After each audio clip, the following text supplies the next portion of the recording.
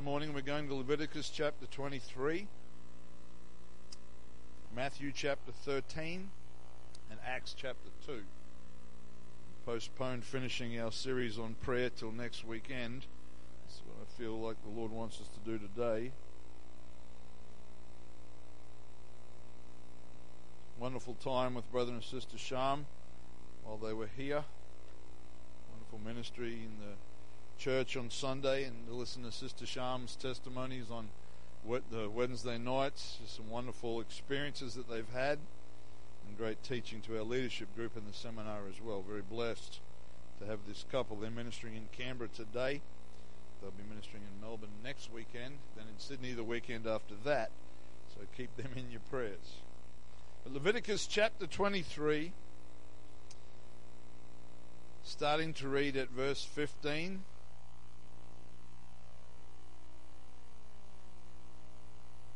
Moment. We also need Matthew 13 and Acts 2.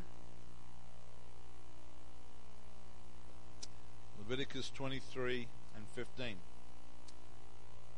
says, "And you shall count unto you from the morrow after the Sabbath, from the day that ye brought the sheaf of the wave offering, 7 Sabbaths shall be complete."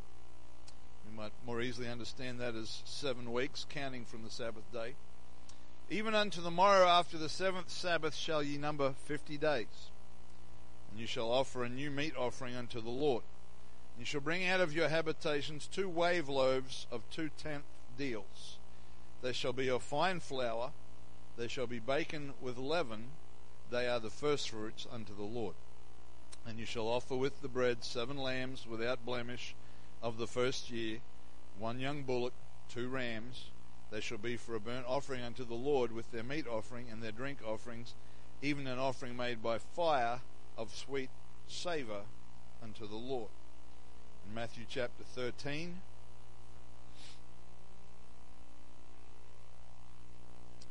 just one verse in this chapter, Matthew 13 and 33. "Another parable spake he unto them, the kingdom of heaven is like unto leaven," or leaven, whatever you prefer, "which a woman took and hid in 3 measures of meal till the whole was leavened." Acts chapter 2.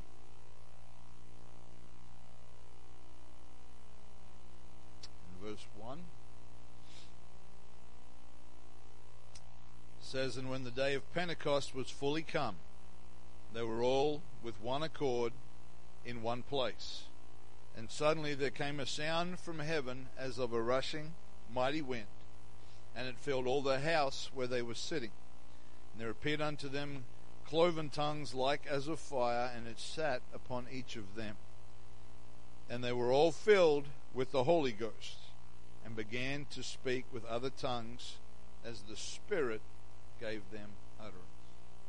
Father, we thank you for your word this morning. We thank you wonderful presence that we feel in this place.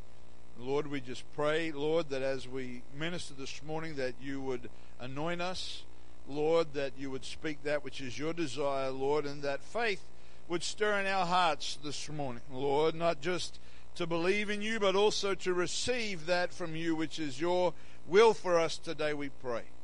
We ask you all these things in the name of Jesus. Amen. Amen. Today, as some of you are aware, is the date that, according to the calendar, is set aside as Pentecost Sunday.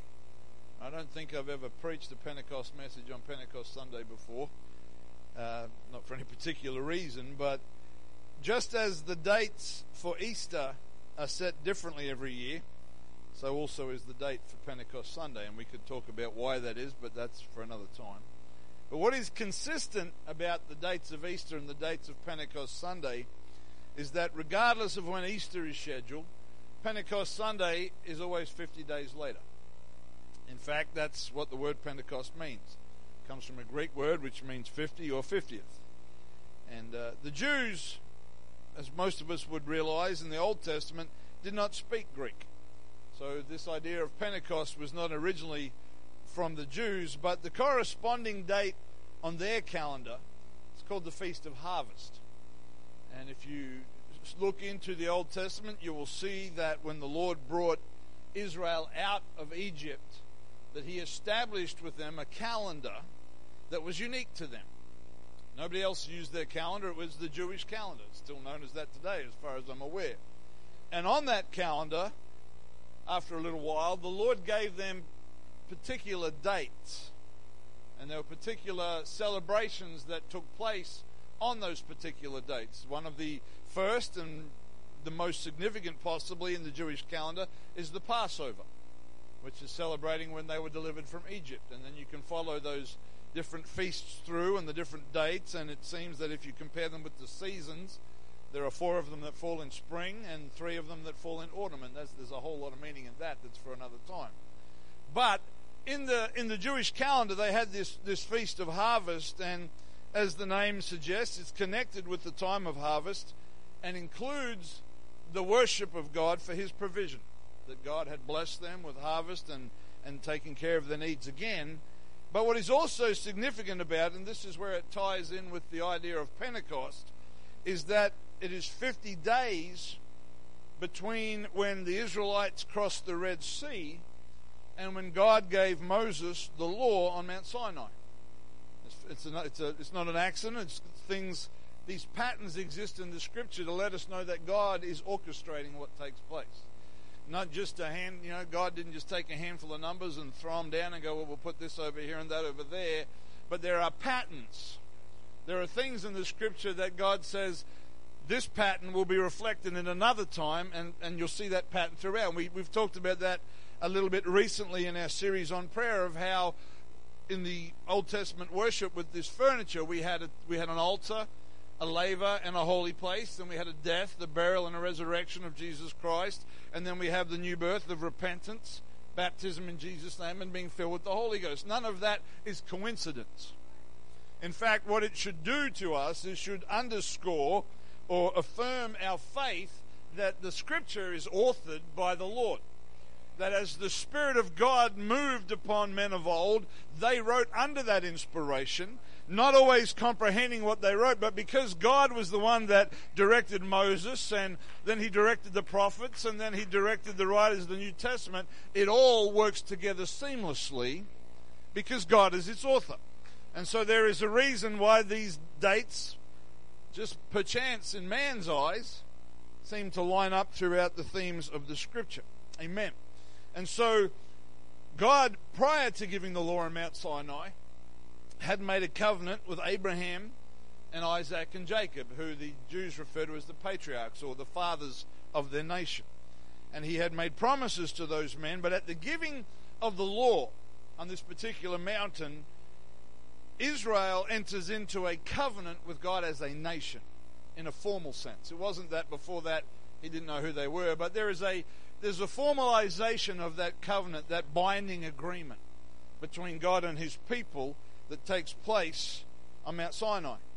And if you study the Old Testament law, you will see that it impacted every single part of their lives.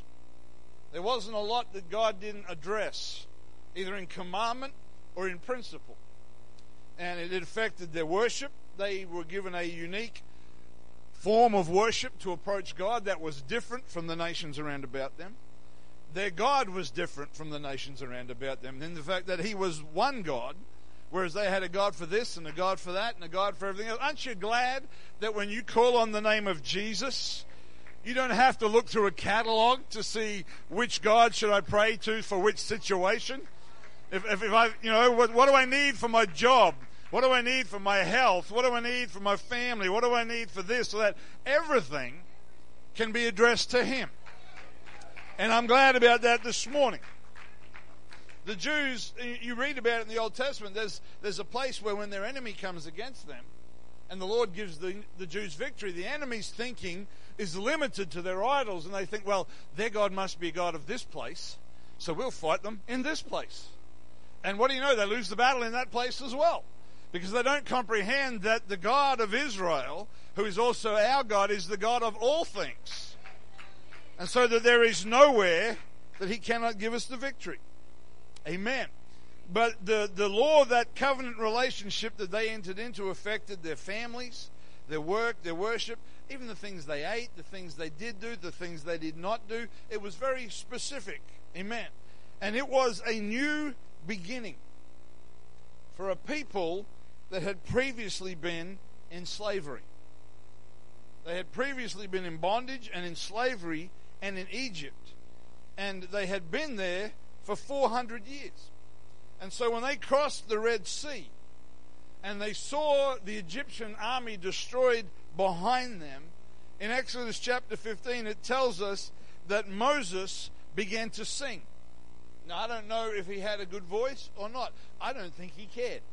He was so happy about what he'd just seen happen, what God had done for them miraculously. It didn't matter if he was off key. He began to sing, and he said, I will sing unto the Lord, for he has triumphed gloriously. The horse and his rider hath he thrown into the sea. The Lord is my strength and my song, and he has become my salvation. Amen. And then his oldest sister, Miriam, who was likely in her early 90s at this point. I don't know that there's anybody here 90. You're hiding it well if you are. But this lady was in her early 90s, and the Bible says that she got a hold of a tambourine. Now, I've been in church long enough, Brother Paul. You remember when people used to play the tambourine all the time. In our church growing up, it seemed like everybody had one. I'm not advocating a return to that. But she took a tambourine and she began to lead the women of Israel in singing and dancing. It says that she began, and the ladies with her, there were possibly hundreds of thousands of ladies. Now, I don't know if they all had a tambourine, but they began to get with Miriam and they began to dance with her and to worship and to celebrate what God had done. You see, in that crowd that left Egypt, not a single person knew anything else except slavery. 400 years. They were born in the house of slaves. They were slaves as soon as they were old enough to work. And when they had kids, their children were automatically slaves. There was no choice. That was who they were. But on that day, depending on what you read, there was anywhere between 1.5 to 4 million people that in a matter of moments went from being generations of slaves to having freedom, to having liberty, to being delivered. Now, it's hard to comprehend. You see, that was their mindset. They were slaves. When they woke up in the morning, they knew they were slaves. When they went to bed at night, they knew that somebody else governed their life and there was nothing they could do about it. But when God brought deliverance, when he parted the Red Sea in time for them to go across and then closed it up in time to destroy the Egyptian army, in a moment, they became aware that they'd been delivered, that they'd been set free. No wonder they danced. No wonder they sang. No wonder that old lady took that tambourine and began to serve the Lord, begin to worship God, begin to lead those other ladies. You know, I don't think they'd had any songs pre-written. They were making them up as they went along. Whatever came to their mind, they started singing. They just began to, whatever they could do to express what God had done. Moses wasn't sitting there the night before thinking, well, just in case I'm going to write a song, so I'm ready. He didn't do that. But when it happened, he began to sing. And he said, the Lord has triumphed gloriously. We see that same kind of joyful exuberance in the 126th Psalm when it's talking about how Israel had been in captivity in Babylon. Now, it wasn't for 400 years, but it was still for a long time. But when the Lord turned that situation, in the 126th Psalm, it says, when the Lord turned again the captivity of Zion, we were like them that dream. It was beyond what we thought was possible. Then was our mouth filled with laughter and our tongue with singing. Then said they among the heathen, the Lord has done great things for them. Amen. When they'd been in a situation that was hopeless, Amen. Amen. Our theme for 2018 is serve the Lord with gladness. Serve the Lord with gladness. And we need to be reminded of that because we sing and we dance and we shout because all of us were born slaves as well. All of us were born slaves to sin. Not to a natural nation, not to a country that's come and conquered us, but to the sin of our own carnal nature. But we dance and we sing and we worship for the same reason they did, that God has brought us out. That a situation that was impossible. We need to grasp that this morning. You could not save yourself. You could not take away your own sin. You were a slave to that. But He said, I can still part the waters.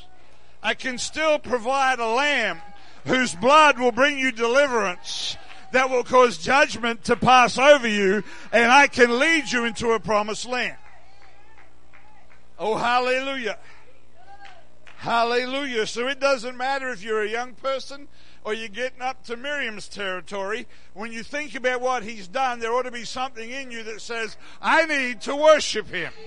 I need to praise Him. I need to give Him glory because He brought me out.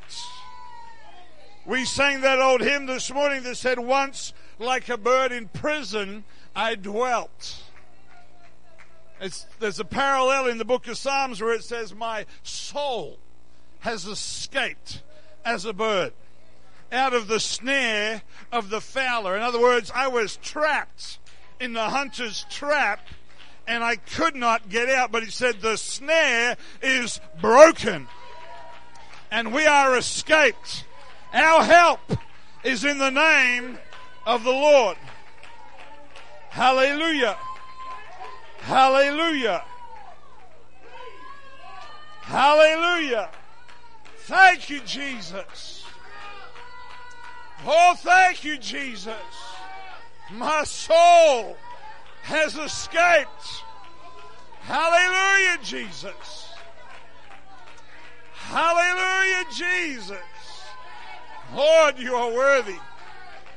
You are worthy, Lord Jesus. Oh, hallelujah. Hallelujah, Jesus. Hallelujah, Jesus. Bless the Lord. Oh, hallelujah. When Israel crossed that Red Sea, a journey from Egypt to the Promised Land, they fought a lot of battles between Egypt and the Promised Land. But you know, it wasn't the battles that got them into trouble. What got Israel into trouble was when they forgot where they'd been delivered from and where they were going, and began to look in the issue of the present. Have you brought us out here where there is no water to die? Were the graves in Egypt not good enough that you brought us out here in the wilderness to die? Very quickly forgetting the Red Sea and all the other miracles along the way. When they forgot where they'd come from and where they were going, that's when they got into trouble. Mother Shah ministered to us about hope last Sunday morning. And I was thinking about that. You know, the power of hope in a believer's life is a combination. It's a combination of where Jesus has brought us from and the promise of His return to take us home. And so what He's done for me in the past causes me to trust what He says will happen in the future. And what He's promised me for the future causes me to hang on to where He's brought me to.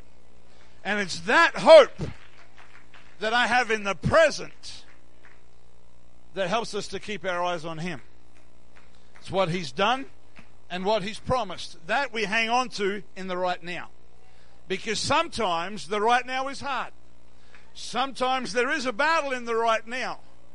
But if in the right now I have hope from what He's done and what He's yet to do, and I can bring those two together in the present, the battle is the Lord's, and the victory is ours. Hallelujah. And when Israel took their eyes off God, began to complain and despair, their joy and their gladness evaporated in a moment's time. Hallelujah. God called them out of Egypt. He made them His people. And He said, you're not going to be like anybody else. You're going to be different from all the nations around about you. And if you look in the Middle East today, you'll still see that Israel is different from all the nations around about it.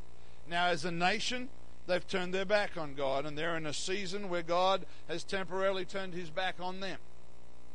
But as a nation, they're still different from the rest of the world all around them. Amen.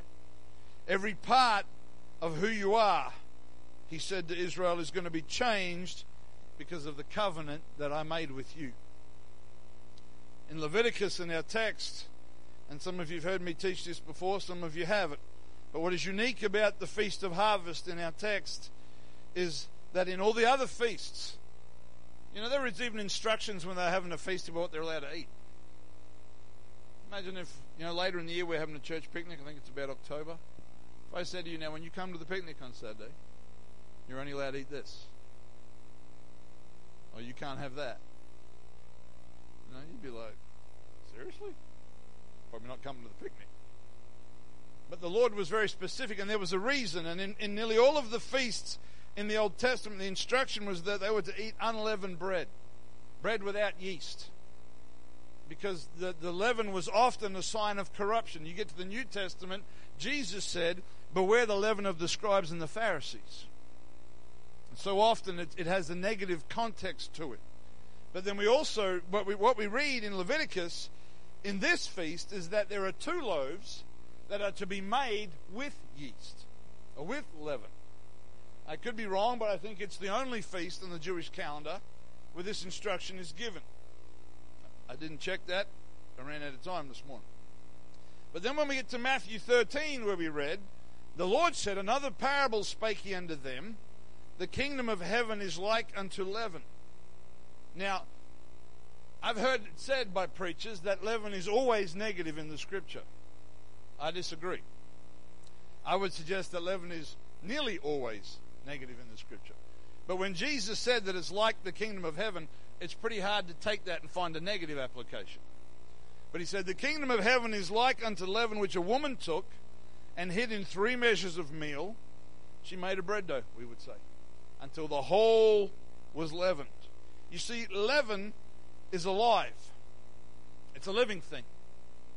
It's something that when you add it to something, it affects every part.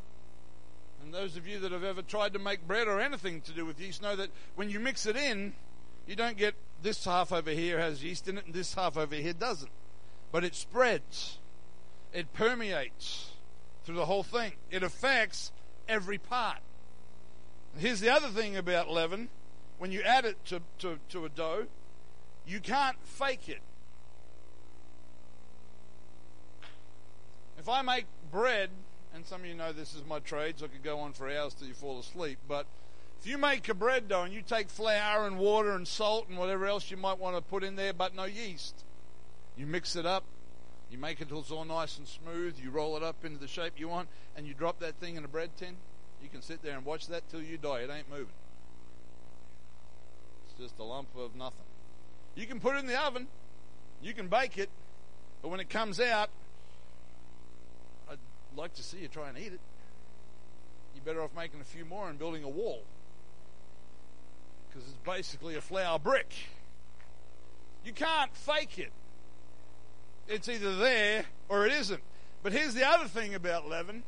If it's in there, you can't hide it, because it's alive and it's affecting the whole lump. And it doesn't matter what you try to do. There are ways you can kill it, but short of killing the leaven, you can't hide. It's going to rise. It's going to be active and alive and to stir. It's something. It has a life source. And Jesus said that's what the kingdom of heaven is like. If you add it to something that is lifeless, that which is lifeless will come alive again.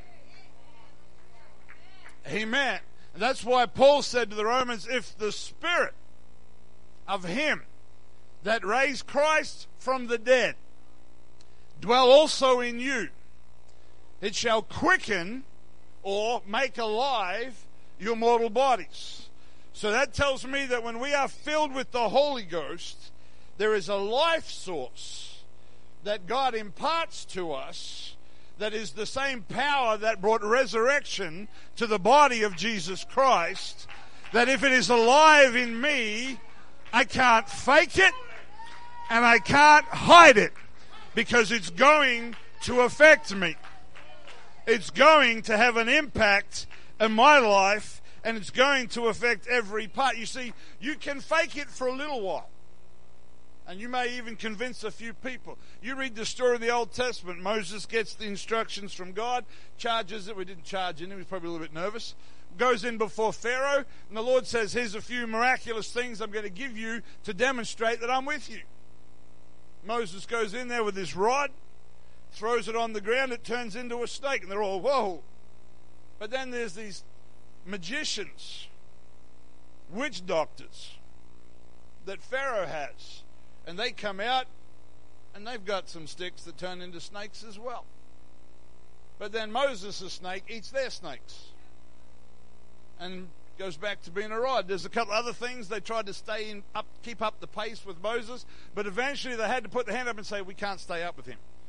He has something we haven't got.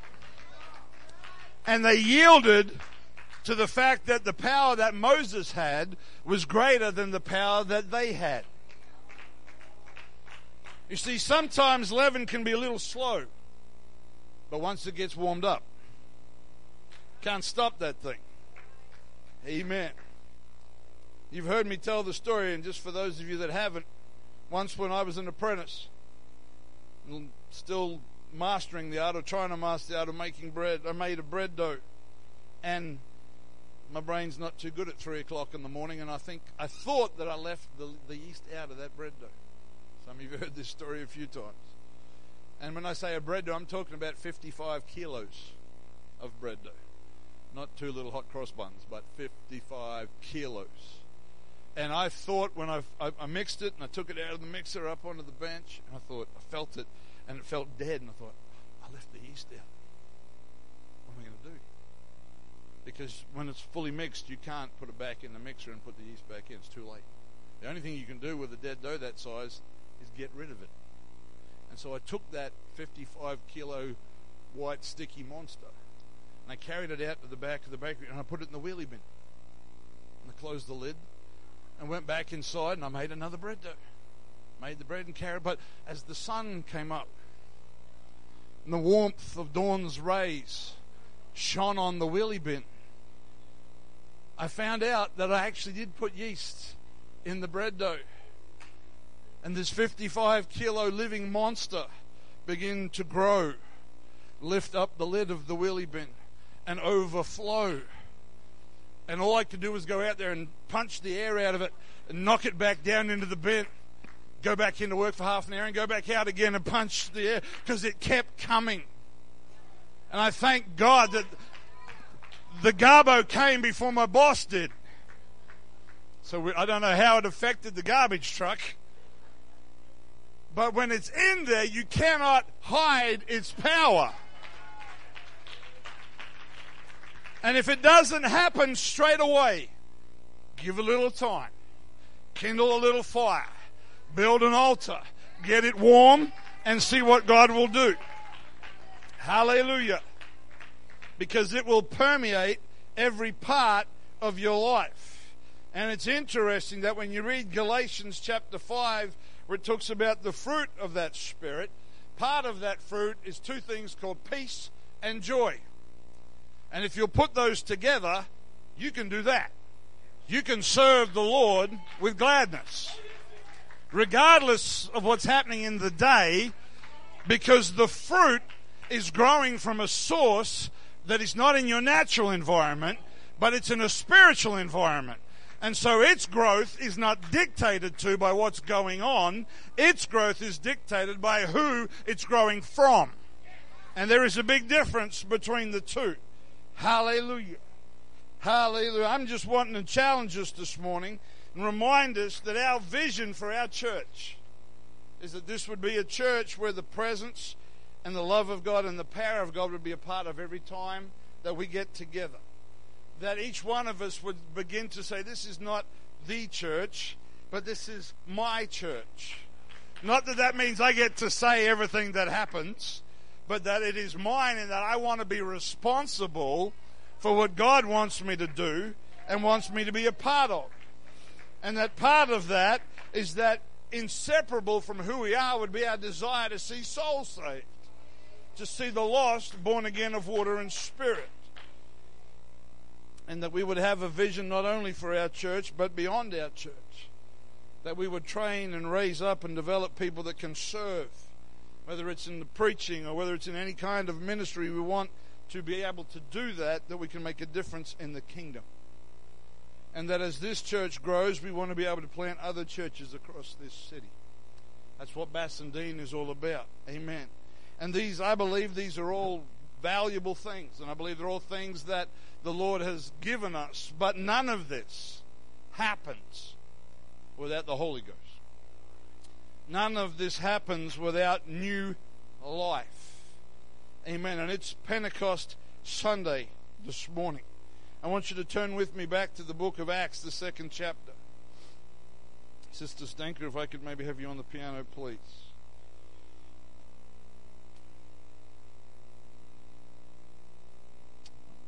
Need a couple of singers to help us with that chorus. Sister Emma, if you want to sort that out for me, whoever you like. I don't know it well enough, but I'll make a mess of it.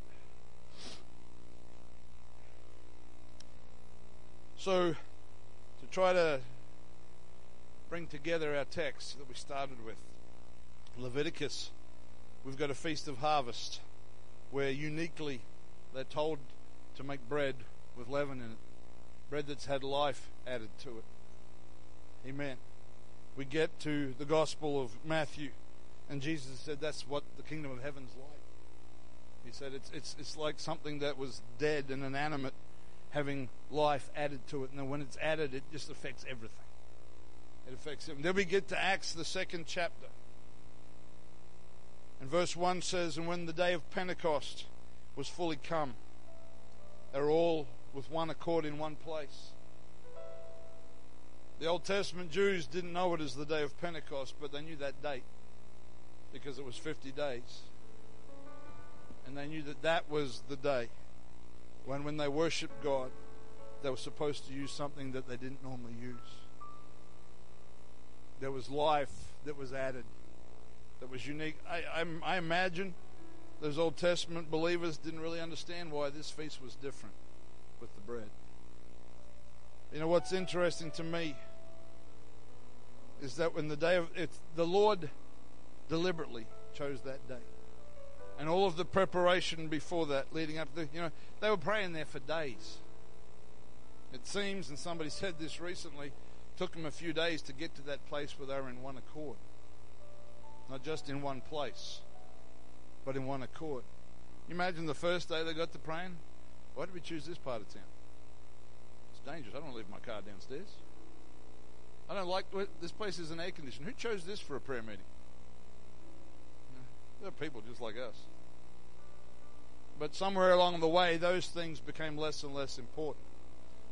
And tarrying for the promise of the Father became their priority. And as God would orchestrate, it was on that day that things begin to come together. And as we read earlier, suddenly there came a sound from heaven as of a rushing mighty wind, and it filled all the house where they were sitting. And there appeared unto them tongues of fire. It was like they could see an image of flames above their heads. And they were all filled with the Holy Ghost, began to speak with other tongues as the Spirit gave them utterance. And there's been a lot of views on this throughout the history of what's called Christianity. Some would say it was only for that, to get the church kick-started off the ground. But you see, throughout the book of Acts, it happened again and again. And if you'll do a little research, you'll find that in the last 2,000 years, it's happened again and again and again. And if you'll lift your hand across this place, if it's happened to you this morning, you'll see it's happened again and again and again. It's the same promise. It's the same promise.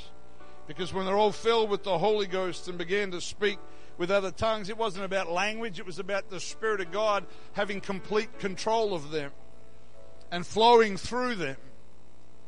And the tongues was just God's way of demonstrating a sign. He could have done whatever he wanted. He could have made them levitate. He could have made them change blue. He could have done anything. But he chose that because he recognized that when your tongue is completely surrendered, everything is surrendered to him. And we see what happened. Their behavior was affected instantly. They stumbled and fell out of that upper room down that staircase, speaking in other tongues, not really having a clue what was going on, but they were absolutely amazed at how they were feeling. Because the leaven, the life that was part of the promise of God from way back in the book of Leviticus, was added. You see, when they died to themselves, so that's what it takes to get in one accord in one place. It takes the willingness to be repentant and broken before him.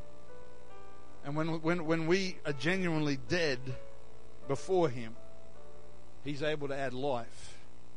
And he breathed upon his church, and it exploded into new life. And they came down out of that upper room, and by the end of the day, there were thousands of people that had that experience. And days following, there were thousands here and thousands there, as this thing just exploded.